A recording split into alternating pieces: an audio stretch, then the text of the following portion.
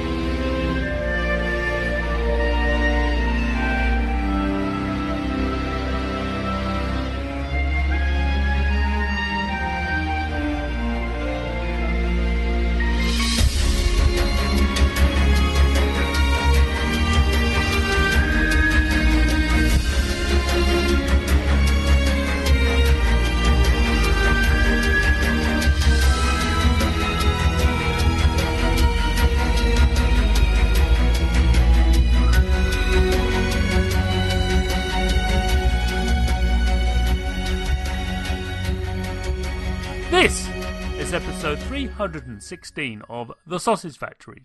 Welcome! In this episode I chat to Scott Rencher of North Star Digital Studios about the digital incarnation of their board game, Evolution. Now those of you who know me reasonably well know that I actually quite like board games, so I saw an opportunity here to actually talk about video games with a board game sort of tilt to it. Now it is a video game, can't stress that enough. It's available on Nintendo Switch and it's also available on Steam, and it's much more of a mere representation or reproduction of the board game original. It's actually almost a whole new game in of itself, and it's really well put together. I mean, really, really well put together, and it was a fascinating discussion between myself and Scott, and it's quite interesting that we started talking about the game assuming you, the audience, knew the game. The original board game, that is, and realised, we can't do that because clearly most of you maybe don't. So we had to backtrack a little bit, expand on what Evolution, the board game, is. And it does try to model the concept of how the diversity of life on Earth evolved using basically survival. Of not so much of the fittest, because that's not really well understood or very good phrase, but it's more about creatures who are most in tune with their environment. They're the ones that actually survive. And that environment could be made up of other creatures, of course, as well as the plants and things that they eat. So it's a fascinating game. Really, really entertaining. And one of my favourite board games, actually. It's not particularly complex and fun to play. And they've done a really good job. They being North Star Digital Studios. A wonderful job of recreating it in the video game form. So without further ado, let us listen to me from the past chatting to Scott. Chris, if you'd be so kind. Scott! Chris! Who are you and what do you do?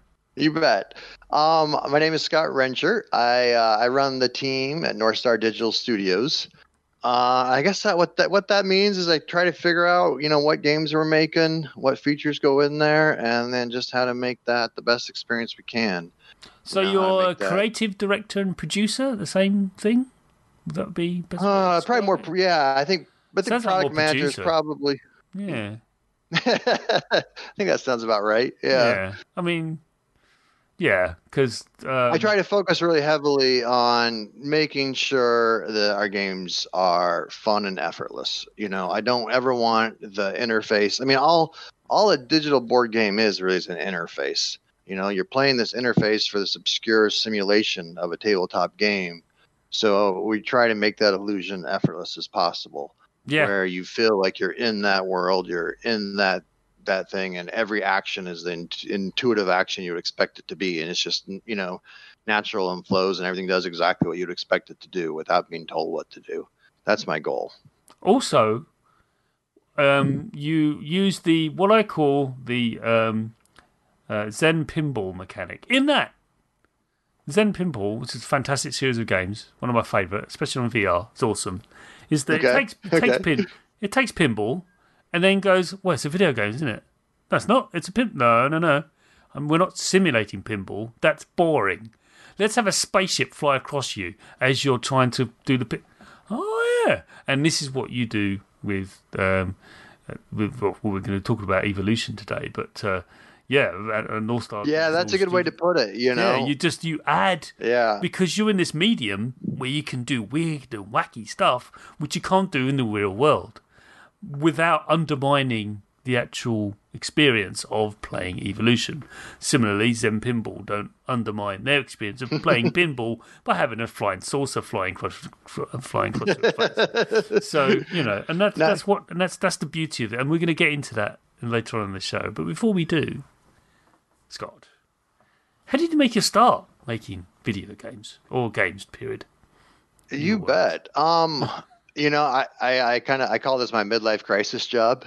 I was a corporate slob over at a big Fortune 500 company, and they had recently started. This was right about the time the iPad came out. We'd started up a tablet division, and I was like the fifth person to go join that tablet division as they started making those. And I started looking at those and like, okay, this is clearly going to take off. This is this is going to be awesome.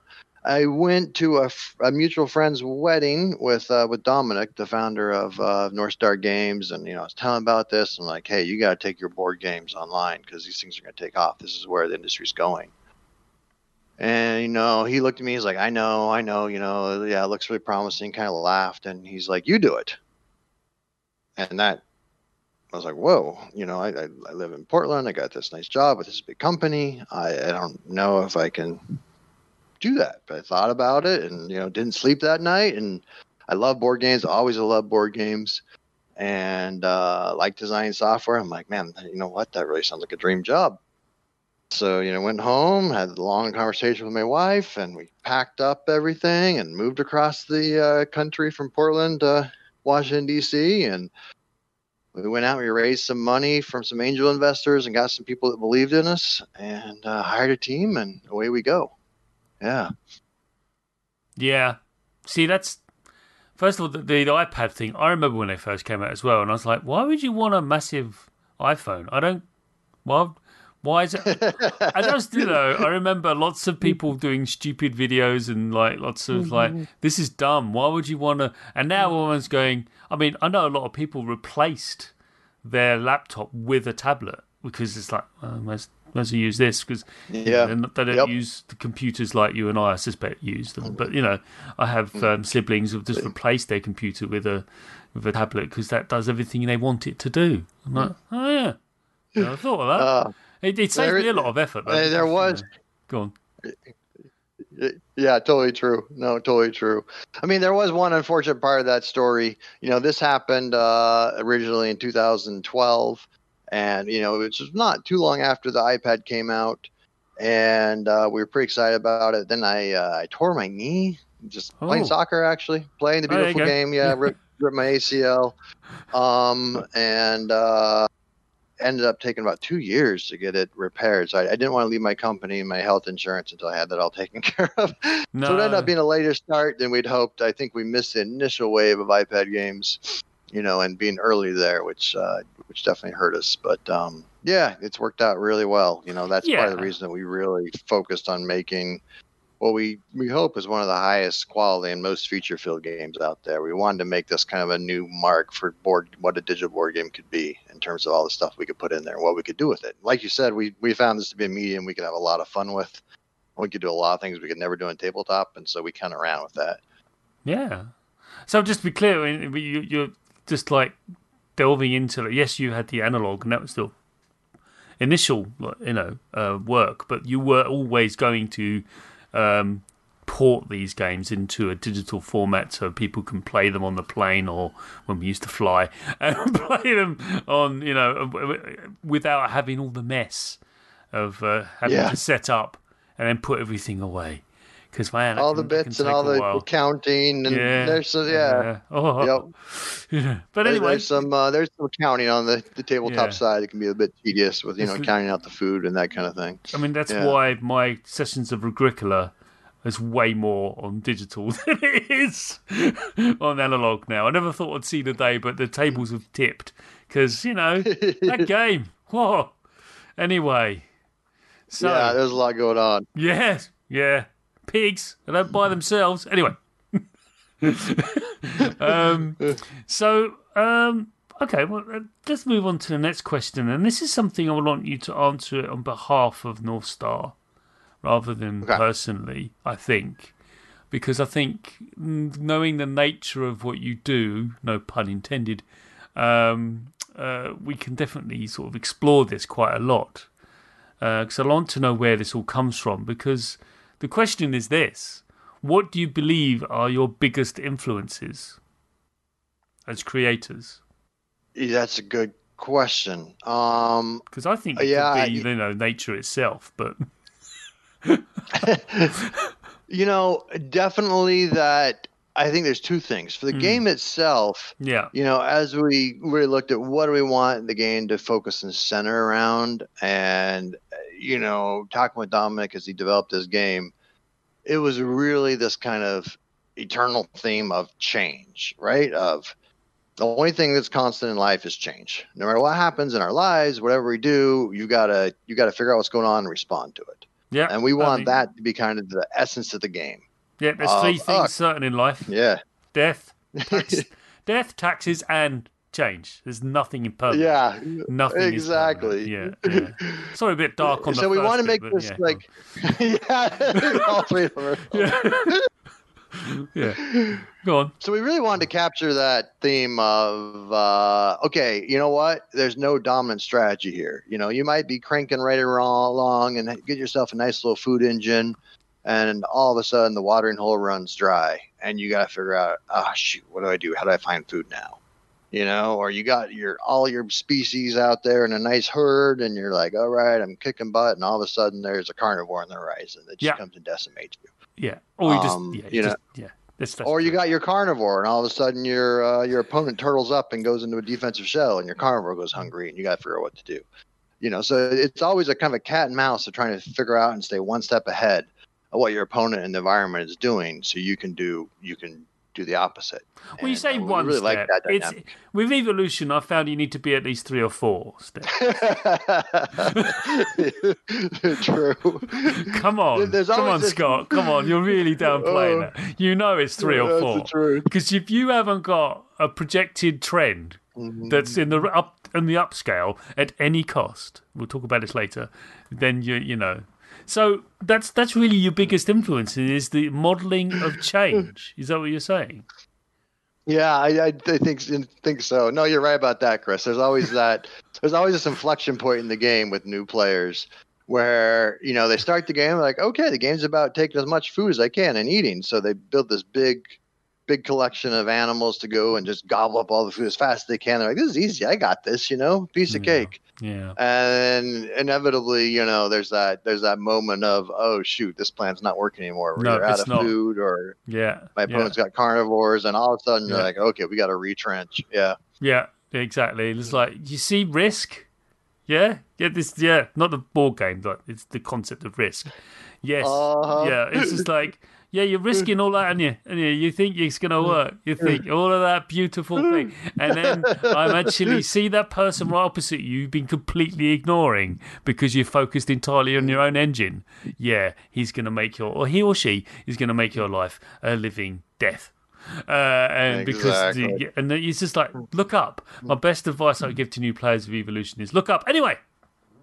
We're getting digressing, which is I'm also getting ahead of ourselves. But so just to be clear, I will add one more to that. Yeah, go on. Yeah, change on the board game design. On the video game side, I got to give props to probably Hearthstone. We really looked at that as kind of one of the gold standards in terms of the interactions, smoothness of play, the excitement of the feedback you got. And our goal here, we kind of had a saying actually during development. A lot of times we got stuck on a design a UI question. It's WWHD. What would Hearthstone do?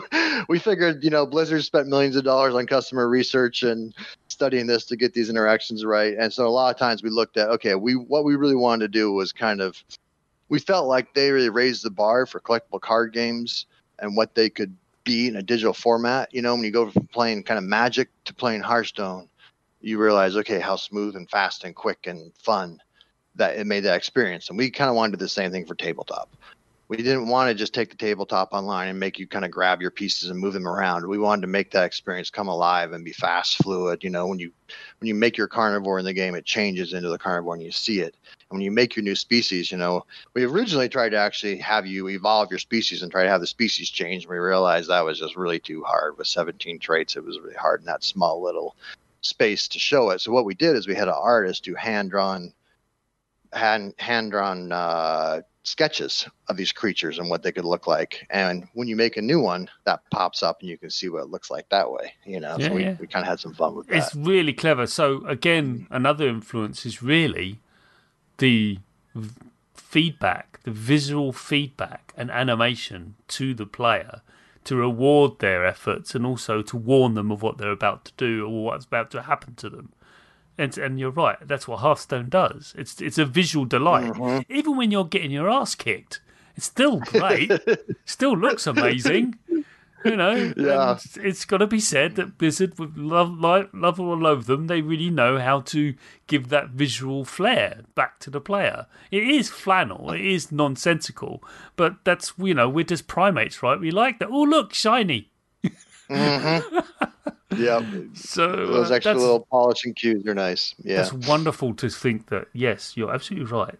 You've modelled change, which is what evolution is about. Change, it's a species trying to survive in the environment they're in. That's all evolution ultimately is. I mean, you can talk about all the other mechanics and external and circle speciation and all that.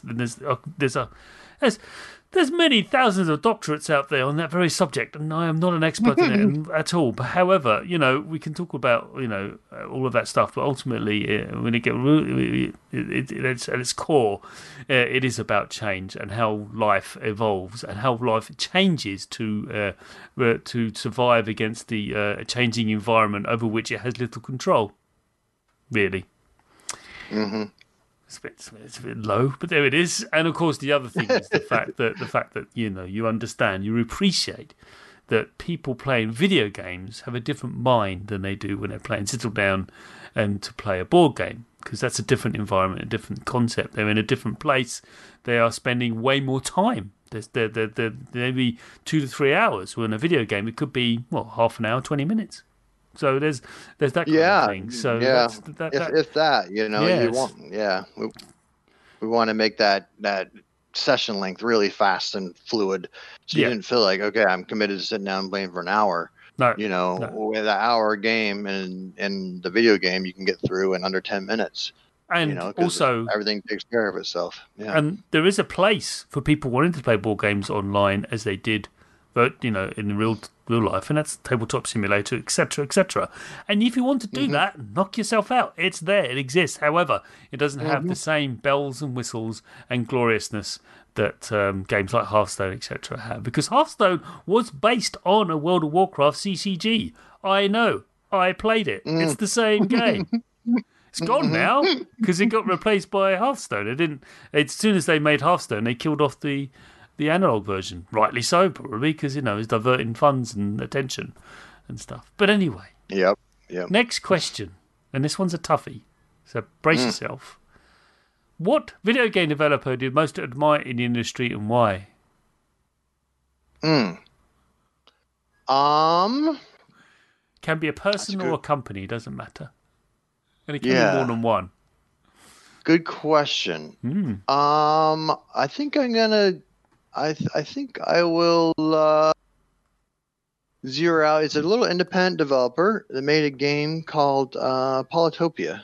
Okay. And it's basically it's a version of Civilization, but made for mobile and really a quick, fast, fluid game. Instead of being kind of a vast expanse with huge tech trees and detail and everything, what he did was he just simplified that down to the essence of what makes this game fun. which is kind of the tech tree and the expansion and then the attacking. And it ended up being, I mean, it was a single developer that built the game, made it really clean and clear, but did it in such a way that the whole game, you can play in about half an hour or so, and you get that whole Civilization, the things that make Civilization fun without all the kind of detail and technicalities and stuff. And for an individual developer to pull that off, I was super impressed. Yeah, because I've only ever thought Civ Rev as being the ultimate Civilization on mobile. I mean, that was on the DS as well and 360. Civ Rev and 1 and 2 are good games. Yeah, they are. They are great games. Yeah. I do like Civ 6, and I'm actually just starting a new session of Stellaris because, it's cold, long nights and stuff. And you got all winter coming. Yeah, I'm thinking, you know what better way than to create a vast empire of AI robots that are out to kill everything, which is exactly what I've made. It's hilarious. They don't want diplomacy; they just want you dead. It's just nice. Your drone merciless army. Yeah, they treat everything as meat bags, and they just it's like we have no interest in food. Why? Because we don't eat. Anyway, so it's but I will look out for that. I will definitely look out for that. Yeah, it's a fun one. Yeah, yeah. Good shout. Okay, next question, and it's the last question in the first half. So you made it. See, well done, Scott. All right. Is what are you playing right now? Well, that's a good question. I actually am playing our. I tend to spend most of my time, unfortunately, playing our games. Company Man. Yeah, that's my work and play is when I have time. And to be honest, they're still my favorite games. I don't know how much of that is a captive opinion or not. Yeah, but even when I have free time, I still tend to play. So our new one we just came out with is called Oceans. Yeah. And I've been playing it a ton lately because I haven't played it that much. I haven't got a whole lot of playthroughs previous to we just released the digital version of it. And so this has allowed me to play it a ton and start to really figure out. We put a new concept in there called the Deep. There's like these 100 extra cards. So it's kind of similar to Evolution that has like the core set in the surface, but a little different rules and mechanisms there going on than in Evolution. And then we add in all these extra cards that come in about halfway through the game. So it really mixes it up, and they're kind of like overpowered cards that come in, and they're like, whoa, holy crap, is that really balanced? But then you realize it is pretty well asymmetrically balanced. Everything that sounds pretty impressive actually has a pretty good counter to it. So that's been pretty fun trying to get my hands around that and figure out those cards, as well as it's helping us inform the AI development and make that one, make it stronger in the ways that we need to make it stronger. So that's been definitely my obsession both day and night lately. I'm not sure if I've crossed the boundary between work and play and obsession, but it's definitely been captivating my time. The game I still play to this day, and everyone's going to take a drink now because I'm going to say it. It's threes. Still play threes because it's the best. It's awesome. You see, you can hear it. Yeah, you've played it. Of course you have. Because people think it's a maths game. No, it's not. It's all about how to destroy ones and twos because they're evil. But bad. Yeah, they're just bad. But no, what I love about Oceans, yeah, you're right. It really does a great job of modelling the concept of what happens when you have creatures that are under tens of miles of water. And they're under deep pressure, and it's almost pitch black. Almost, but not quite. What creatures are you going to get down there? Weird stuff. That's what you're going to get. Where, it's let us kind of push the boundaries of science a little bit because, of course. Yeah, with Evolution, we tried to stay really in a science-based theme and same for like the surface and oceans.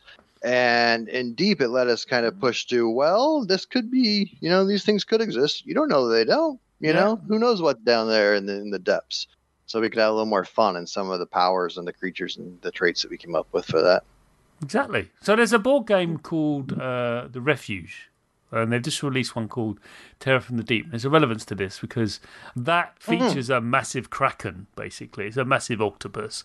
It's a kraken. You and I, it's a kraken. Someone did the stupid thing and said unleashed a kraken and thought it was funny. No, you've actually done it now. Look, there it is. Right. So, and I actually spent a few days sort of painting the models because it came with this big bright red blob of plastic. And Scott, I couldn't do it. I can't play with this. It's a red thing. It's just rubbish. You are a true board gamer. Yes. so yeah, I painted it, and it's like, cool because it made it looks better, and it's but yeah, it's the idea that yes, eventually you can actually skirt around the concept of ultimately. Oh look, is that a kraken? No, it's just a really really big squid. Yep, giant squid. It's this giant squid. Giant squid. It's the size of a tanker. Yeah. What of it? What's it going to do? Hug you. It's going to hug you. That's what it's going to do. Only a true board gamer would, take that time to take somebody else's product and sit down and spend a couple of days making it just right so they can play it. Just right. Yep. Because I love that. Honestly, painting figures. I did it with Nemesis. I did it with a whole bunch of board games, all board games, and it just makes it a bit more pleasant experience because you can say, "Where am I?" Well, you're like the dude in a little card. Oh, I'm there. Yeah, because you can see where you are because I painted it the same as the dude on the card. It makes sense. So Yep. Yeah. Amazing how much the visuals play into it. Both video games and tabletop games. So you got to envision it. You got to visualize it, and that makes such a difference. It totally does. When an alien looks like a freaking alien, like I'm gonna die. Yes, you are. So anyway, well, okay. Well, let's move on to the second half, Scott, where we shall delve deep, pun intended, into evolution.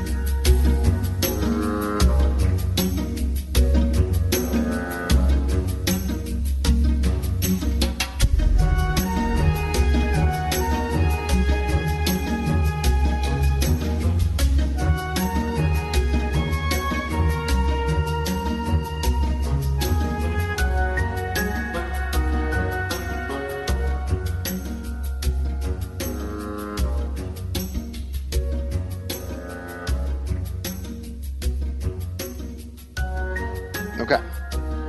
So, first question, and this is something I do impress upon on all my guests.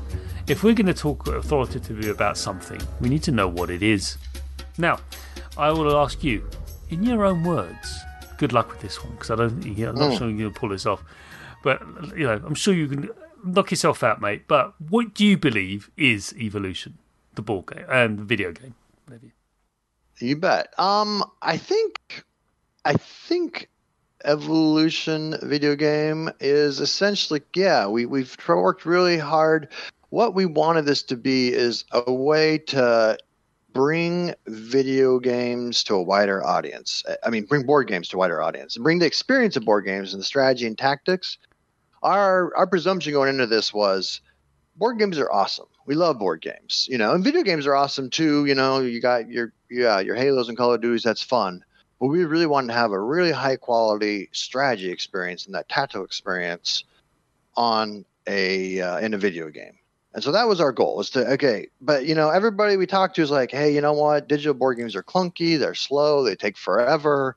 Only people that already know the rules can play them, and we don't want to have anything to do with it. And so we're like, all right, you know what? We're going to make this thing as good as a video game to get into. We're going to make it effortless. You can just start playing right away. You don't have to go through the rules and the whole PDF of the rules to flip through. We're going to make a campaign that you go through and you play different opponents. You kind of learn different styles of play to get good enough so you feel like you can play online, so you don't feel like going online you're going to get killed, And we're going to put in like challenges to force you to play different ways and give you something new to do every week.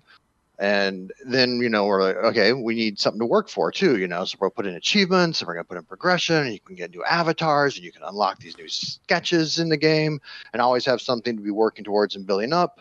We wanted to cram all this stuff in there to really make it easy and fun for people to get into the game and stay hooked and build in the game. So I think that is what Evolution Digital is it's bringing that tabletop experience to video game players. So any video game player will sit down, play it, and not even know it's a tabletop game. Not even realize they're playing it, because hopefully that experience is effortless enough. You just start playing, you get right into it, and you're like, wow, this is really cool strategy. There's not too many video games out there with this level of depth and interaction. Without even and knowing also you're playing. Taking it at a higher level or another place is Evolution is really about you nurturing a species that you make up based on the cards being dealt to you and the food available or not, as the case may be, around a little watering hole somewhere in probably Africa. I always assume that because reasons. And even around this little watering hole, and food will pop up in that watering hole, and you are trying to nurture that based on basically three attributes. There's traits, population, and size. Size of the creature, not population size. And they're the three cornerstones around which each species is anchored around. And these traits are hugely important, but also very expensive. Because if you declare one, then they no longer contribute to the population or indeed the size of the creature. They're just a thing that they do. And you've got to measure that. And this really, for me, Evolution's always been about, it's a beautiful, simple model of risk-reward. Now, you may think, well, that's a bit off, Chris. Come on, there's more to this game than that. There is. But when it comes down to it, it's breaking stuffing down into its component parts is what the Sausage Factory is about. This is what Evolution is. If you want a model or a lesson on how to create or represent the concept of risk and reward, and how other players can influence how you then react to the changes that occur, then Evolution is what it's all about. It's one of the many games one of the few games that really gets it right. It gets that, because there are many games that you've suddenly realised that someone's built an engine which is more or less impenetrable, and there's nothing you can do to influence it, and you can't change it. I'm looking at you, Dominion. So, no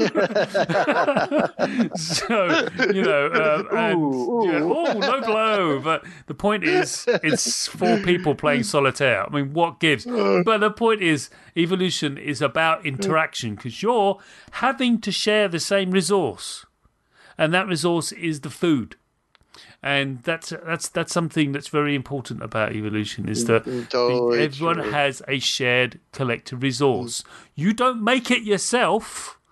Everyone makes that resource. What's lovely about it is that you can manipulate how much that resource is going to be available. Because one of the key rounds key phases in a round is, well, I'm going to remove a card from my pack. I'm not going to be playing it. It's an awesome card, but it's got 7 food. And I've got a lot of herbivores in front of me. And I've got to do something. I've got to manipulate the numbers somehow. Now, I can't assume the person over there, I can't assume Alan's going to give me, because he's got 2 carnivores, for heaven's sake. He's not going to put anything down. It's just, or he may do to actually, because he needs things to eat in order to, et cetera, as things become extinct, he's got nothing to eat. So, it's just that wonderful concept of there's a shared, collective, we want to eat the most food, but don't want you to eat most food, and that lovely balance. So that's ultimately what evolution is, everyone. It's a game of you trying to predict how you can react to what's about to be delivered to you in the most beneficial way to you, and you think you've got the maths, you think you've got the model pretty down, but in fact you really don't. Because other people, basically. That's very true. Chris, that was very well put, very eloquently said. Much better than I said it. I'm tapping out. Yeah, that's cool. You got this. Yeah. No, I think you captured it really well there. Yeah. People need to know, because a lot of listeners will have never heard of the game. It's got to be said, because they're just playing video games, and I say there's nothing wrong with that. They've never heard of evolution, so I just felt it would be important to explain how it worked, and I thought that was that was definitely. The core of the game. You got your creature there, you got your little species, and you guys just keep him alive. You got to figure out how is he going to eat, what traits does he need, to either eat more food or eat outside the watering hole and to prosper, and then you got to deal with your opponent trying to do the same thing and counter your plans. Yeah. If there's one word that I can sum up evolution, is hubris. Yes. Oh boy. Definitely. Man of times. You get some players got a massive Cheshire grin on, what? I'm going to wipe that off in a second. You don't know what's in my hand. I'm about to make your Sunday afternoon decidedly awful. Never mind. Oh, that last round. You got to say that for the last round. The game is weighted. Yeah. I know. The game is weighted, so that last round is worth more than any other. So so many times I've seen that where, I think I'm ahead of the thing. I got this thing wrapped up, or somebody else does, and then that last round, you're like, wait a minute. How did you win? Well, so first design question to you is then, the key to evolution has always been projecting the likely food resource on the board, or the play area, and your species of plural, not just one. You start with one, but you can grow to many if you're wise, and you've got to do that soon. Anyway, to your species, opportunity consume most of it. Okay, that's what you're trying to do. You're trying to consume most of it. Yes, there are other points to gain from having a larger body size and larger population. You do get points for that, but the lion's share of the points, typically, you're going to throw something at me, but typically is going to be in a consumption of food. Okay? Definitely. How have you found designing the game, or designing the tutorial, or the aspect of evolution? How have you found communicating that to the player? What have you done to make sure that the players understand this? One thing that we quickly realized is with new players, like you mentioned, you have the opportunity to influence the food. And so new players tended to always kind of come from the perspective of, well, more food must be better then, because then there's more food for me to eat. And so they tend to put a lot of food out there and have a lot of food available. And one thing we wanted to kind of show players is it's not really a matter of how much food you eat. It's a matter of how well you set your species up relative to your opponent. So a lot of times you actually want to put less food or even starve yourself. If your opponent starts to get this big, massive food eating machine, it's all right if you put 0 food out there and maybe you lose 1 or 2 species. But if it wipes him out, then you're like, okay, that's not a bad strategy. That makes sense. And so we did a lot of work in that campaign to kind of show some of the different strategies you can use at the more advanced level to manipulate the food and make sure you're set up a little bit better than your opponent for when that happens and what you can do there. And that took a little bit of a lot of testing and watching how people respond and figuring out different techniques and stuff to help kind of get that concept across. Brilliant. That's the word I was waiting for, is testing. The only way you're going to do it, my friend, you could be the most. I mean, you're probably too close to the coalface, though, weren't you? Really, quite frankly, to actually go. Well, it's obvious, isn't it? No, it's not. Seriously, it's not. It's obvious. Look, the maths just speak for themselves. That's because you've been playing this for the past. Oh yeah. You know, you got the spreadsheet in your head. It's in your head. It's nothing. Yeah. So that was definitely one thing I found, like with the new player experience. Yeah. Is once somebody plays it once, they're ruined for life. You get one shot at it. Yeah. Because now they know. Now they're the same as you. Now they understand what's going on. And that new player experience of what the heck is going on? What does this mean? I don't know what I should be doing. That confusion and that frustrated state, you've got to really hone in on that. And it's easy as a developer to say, oh, you're stupid. You just don't get it. Here, let me jump in and teach you. Yeah. And you got to sit there and just bite your tongue till it bleeds while you watch somebody struggle and frustration and what they need to do to really understand those pain points, so you can go back in and figure out how do you make that effortless? How do you change that? How do you make it so that the UI and the graphics and all the cues on screen signal exactly what they need to do without having to spell it out? Because you can't be there and tell them what to do. No, you can't. You can't be there. And I've played some very deep strategy games. There's a game called Churchill, which is a board game. It came out in 2015, and one of the factions I was playing the Americans, and the whole point of that faction is that they disrupt everything. They're just constantly disrupting everything because they're playing Russia and Britain. Americans. They're playing Russia and Britain off each other. That was the whole. That's what they did. That's what happened. Interesting. And it's just like one player sort of, because I was reacting all the time. Okay, strategy games you don't react. It's the last thing you do. But this particular faction was built around that whole concept of just reacting. Imagine that, Scott. Just constantly reacting. And something you should never do in evolution, either don't react to something. We predicted something already happening. So, but the reason I was doing that was I was like, well, this is what it's built. It's built around the action of reaction. That's what every card I have, every ability I have is about reacting to what's presented to me. I'm not actually making the world. You're making it. I'm just reacting to it. And he at one point, he mumbled up under his breath, it's like playing with a madman. I said, I know, isn't it? And, this is the thing about evolution. When people first play evolution, they try to see, for the first time, they will try to see the model. And some very clever people can latch onto it, because you and I both played against people who have a brain that latches onto patterns really, really quickly. And then they glom onto it, and then they can predict.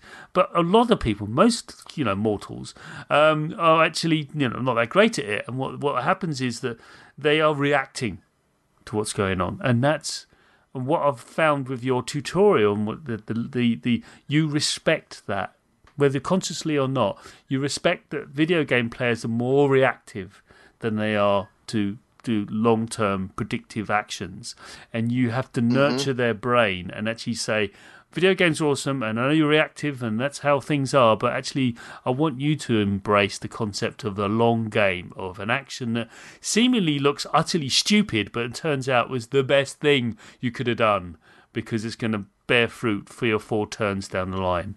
And that's something that I've found that tutorial does an excellent job of.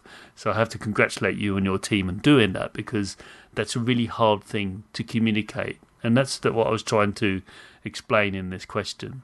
And well said, Chris. Yeah, that's absolutely true. It's a little bit different mindset, and it's a little bit helping people get into that world enough to understand, okay, now I get it. I get the system. I can see all the moving parts, and now I really want to now I want to get better at it. And that's the key. It's getting better at that. In fact, MOBA players like Dota and League of Legends, they get that too, because they're in there for 45 minutes. And they're on the losing side. What can I learn from this? Well, don't do this again. Yeah. Second question. The cards, which are the core engine of evolution, that's the card, that massive deck of cards, which you think is massive, in fact isn't. The design of them is very elegant, much like the rest of the game, is that they're quite sparse. The layout of the cards isn't particularly complex. They're not very dense. Okay, so there's quite sparse information, a lot of iconography going on. Did you find that because of this made it quite easy to translate into digital form?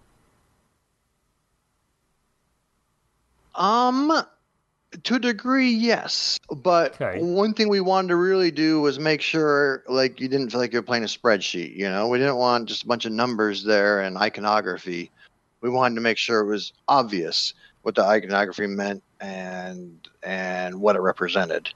And so we spent a lot of time on trying to convert that to digital form and make it like that. The core little your core player there, your creature, what we call our species badge there, where it shows your little creature and it shows its population and its body size.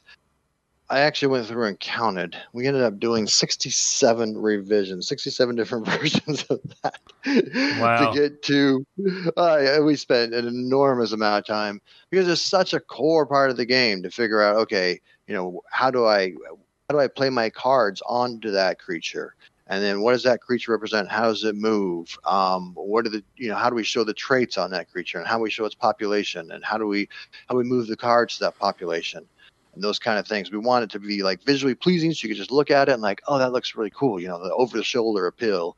But we also there was tons of critical information we had to get across without making it overwhelming on people. So yeah, we ended up kind of spending an enormous amount of time getting that dialed in. Excellent. I thought you stood from a really good foundation because the information on the cards. Yes, there is some text, but once you know the pictures, I found that it's a climber. Okay, right. You don't even read it. You go, oh yeah, I know. Yeah, it's a long neck. Okay, right, great. I can do. Yeah, I don't even have to think about it. Yes, there's but eventually, when you play it so often, you stop looking at all of the card. You only look at the card, the iconography on it. Like, oh, it's a long neck with 7 food. Do you want to keep that? I don't know. So, my next question is something we've hinted at earlier, and the key to evolution, and it's very easy to do with evolution, and many games like it, but is you get too focused on your own plot, your own little corner of the board, your own little engine. Exclusion, not really understanding that the person to the left and right of you both got carnivores, and like, how'd that happen? Did you pick that up? What? I don't remember you doing that. Yeah, because you weren't paying attention.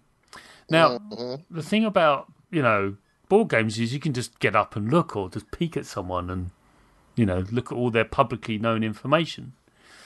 But with a video game, that can be tricky because you want to give them a good real estate area so they've got space to move and they can read everything. So what have you done in the design of Evolution, the digital version, to actually encourage people to understand and give them as easy as they can to actually go and have a look what other people are doing?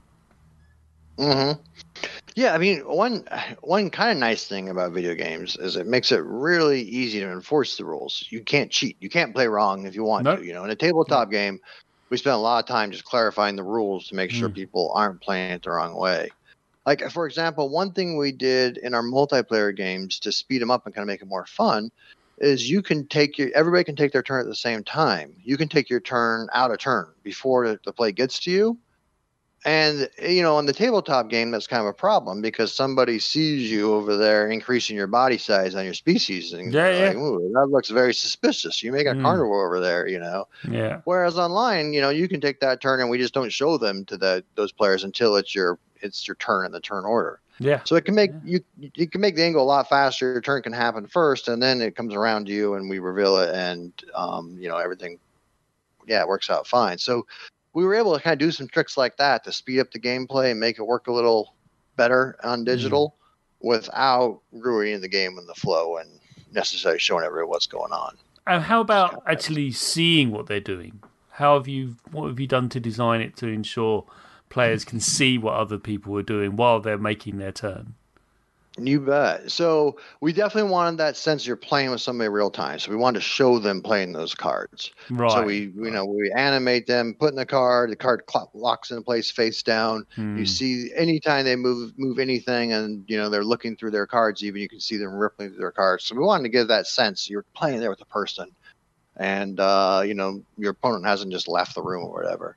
So we tried to animate all of those actions. Now on the traits themselves, what we did, there's 17 traits in the game, and we thought, well, we don't want these big cards all on the screen, just wouldn't fit. There's not enough real estate, so we made icons of all the cards that shrink down and pop into place in these animals.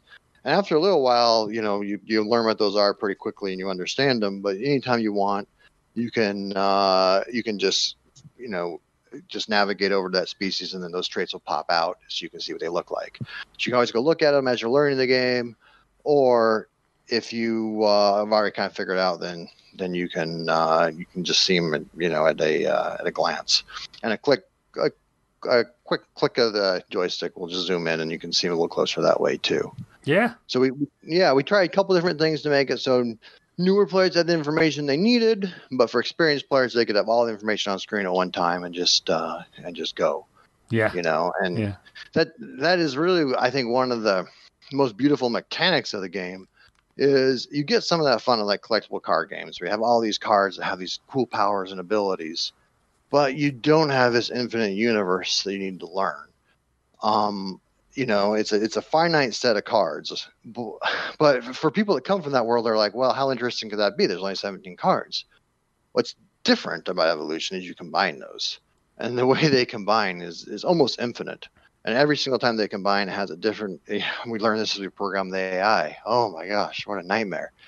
Because there's so many things. Fat tissue is it's a great trait for a big creature, and it's a good trait for a carnivore. It also pairs really well with a burrowing. When you put a burrowing there, your fat burrow can store up food for the winter and then go hide underground, and nobody can attack them. And there's so many synergies like that you got to take into account and think through. So it's one of those games that at first blush, it's like, okay, I get it. This looks pretty simple. And then you start to realize the layers as you kind of get into it and peel it back of how much is going on in terms of those combinations.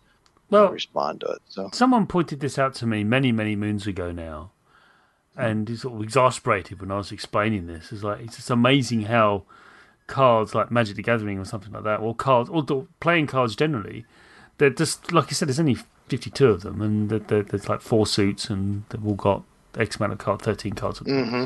It's like, well, how complicated can that be? Well, phenomenally, actually. It's programming. This person sort of bellowed at me. It's programming. That's all it is. It's one thing, and then you place another thing down, and based on what the other thing is, that interacts with that thing, and that creates an if and or Boolean logic thing, and off you go.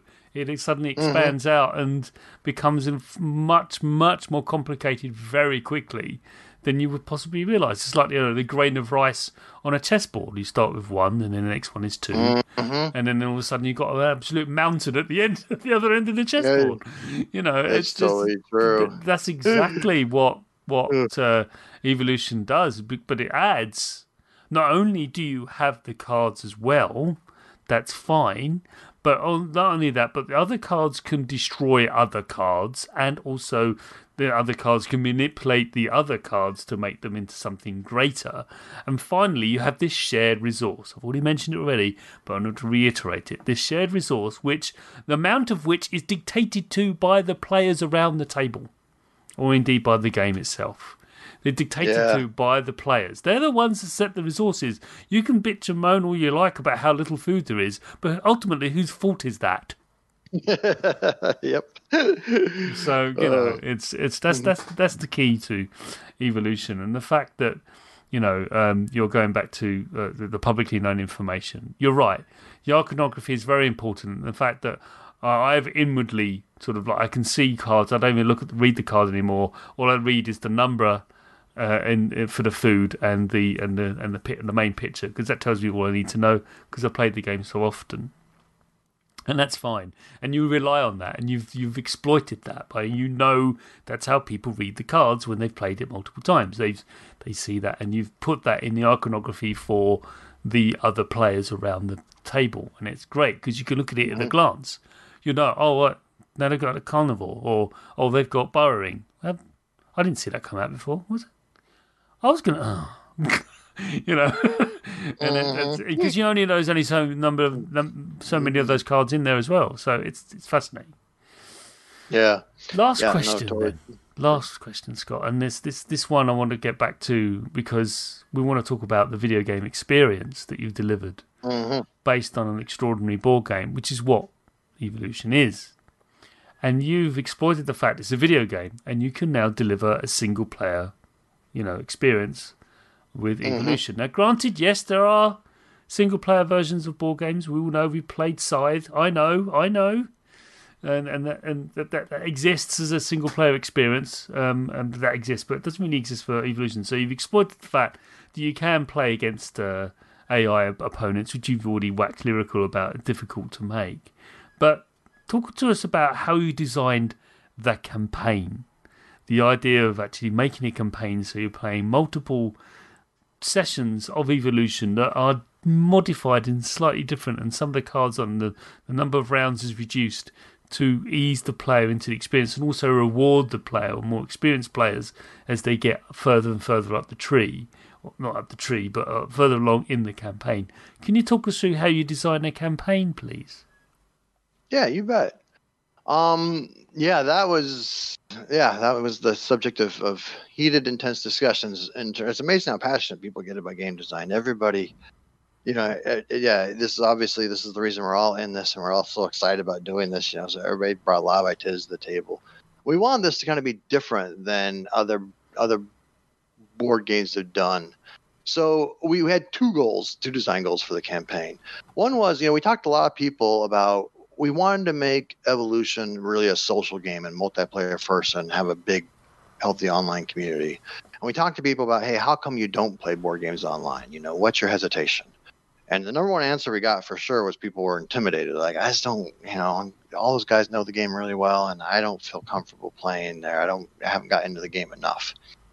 And so one of our design goals for that campaign was really a training ground to play lots of different opponents and learn lots of different styles and strategies so that by the time you got through the end of it, you're like, I know this game inside and out. I have a good toolkit of different strategies I can use in different paths.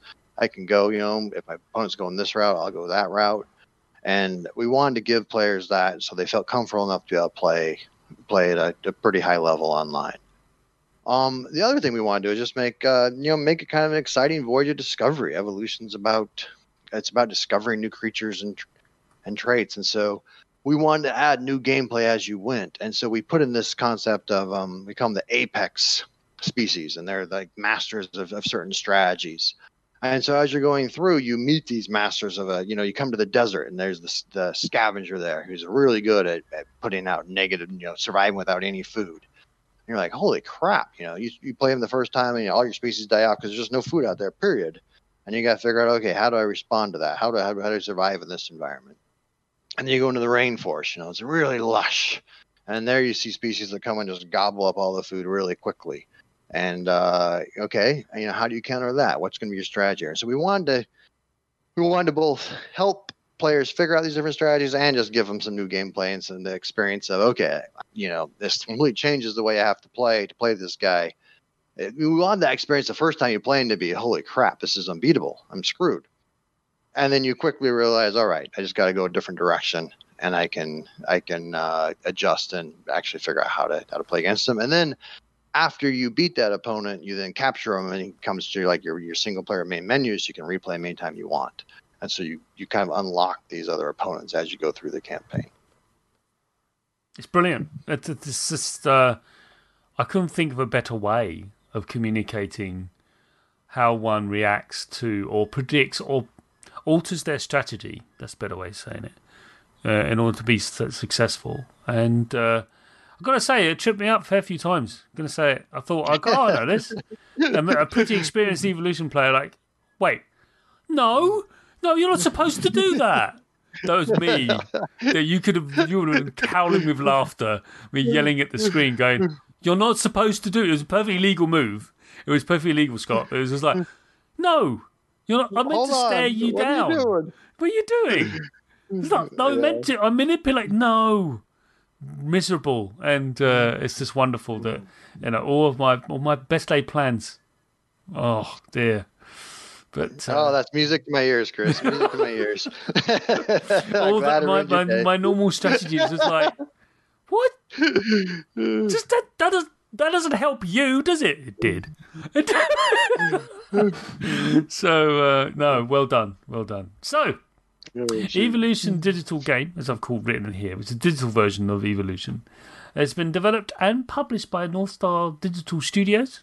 Is that correct? Mm-hmm. I just want to ask, where's the name come from, North Star? What's the relevance? So Dominic, when he started the company, he was a fisherman up in Alaska. He was running a fishing boat. Right. And the story is, on a dark, stormy night, the boat was taken on water, and he claims it's a true story. Yeah, that it was getting pretty rough, and their navigation went out, the electronics all got fried, and so he had to navigate home by the North Star. He went out, figure out where they were located, where they were at, and he was able to navigate home by the North Star. And he said on that night, he promised himself, all right, we make it out of this, I'm going to do what I want to do, which is start a board game company. And so then he came back to business school. He and I met there. He started up this company. He was, great character, coming to business school and like, I'm gonna a board game company, and the rest of us were like, that's a thing, you can do that. Yes it is. Well, I thought it was just Hasbro. No, it's not, but no, like Monopoly, that's all. Yeah, exactly. It's all, and then you go, no, that's not even a very good game. Anyway, it's not, is it? It's not. It's objectively about. Anyway, let's not rant about that. But yes, the platforms it's on. I've got this wrong before. So do you want to fire it off? I've got Windows PC, Android, iOS, and Nintendo Switch. Is that right? That is all right. Yeah, I mean, our big news we're announcing today is it's now on Nintendo Switch. Yeah. This is a first where we completely rebuilt the game for this. We wanted to make it so the controller was built in and everything. Has a hotkey link to it, and you can play. It's definitely the fastest version of the game in terms of how quickly you can play that way. And then we added a ton of new stuff for the Switch launch too. We added in a lot of new features. We added in some, pass and play, some challenges. New multiplayer system. And then we've also, for the Switch launch right now, we added in 5 new cards. We call it a promo pack, the Evolutionary Arms Race. Are they foil? Yeah. They're not foil, but they're fun cards. They're some of my favorite. There's one called Last Stand.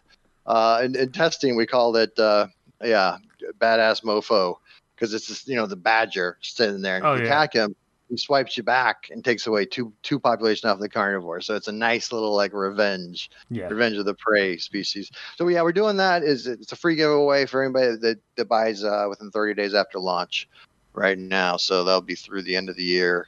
It's kind of cool. So we've tried to add a lot of new content in there and give a new experience for some of our players that already played the game before. Yeah. Well, Scott, it's been wonderful having you on the show. Thank you very, very much. You've been a great guest. That was a fun conversation, Chris. Yeah. Really appreciate it. And it's nice to be able to get into some of these intricacies of the journey. Yeah. It's been a long time getting this thing out. Yeah. And more than welcome to come back and chat about anything you've got on the horizon. And we'll have this discussion again, only about that this time. Sounds fantastic. There's a rumor that we're working on climate next. Well, who knows? Who knows? Yeah. That's another one. But in the meantime, thanks very much, Scott. Fantastic. Thanks, Chris. Appreciate it. You have been listening to the Sausage Factory podcast, part of the Cane and Rinse Collective. Support us for just $2 per month at patreon.com/Cane and Rinse for early, extended, and exclusive podcasts. Find us on Twitter, Facebook, Instagram, Twitch, YouTube, and at our website, caneandrinse.com.